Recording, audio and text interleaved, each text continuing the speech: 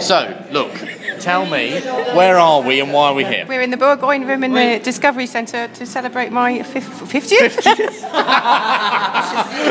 birthday. 30th birthday. Yes. But you're not 40, really. No, I'm 40 and a half. I've dragged it out over 6 months. And if I recall, I celebrated your 30th with you. Do you remember I can't remember. That was in Aldborough on a really frosty night when we all got drunk.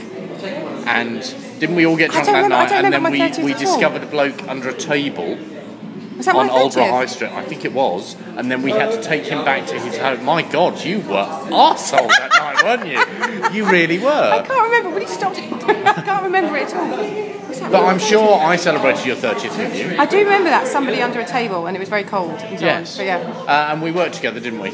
we did. Where do we work? In Suffolk. What did you... Yeah, come on. What's the name of the company we worked? Maybe it was Aldborough. The Aldborough Foundation, as it was at the time, yes.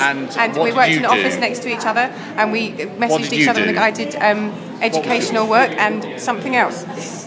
You ran Saturday Club, didn't Saturday, you? I haven't had to have a proper conversation in 5 years. Well, this isn't really a proper conversation. I ran Saturday Club, I did administration, and I did kids stuff. But I remember sitting in the office next to you, snorting and giggling and having the... You used to whistle a lot, didn't you? Did I? Probably. That must have been irritating. Yes, it was quite. But you worked very hard, and maybe I didn't. I did. I was much more studious and sensible. You were very neat, and you very neat, very tidy. and very organised. I didn't have as many pens as you. No, I had a lot of pens. What was good about working at Aldborough?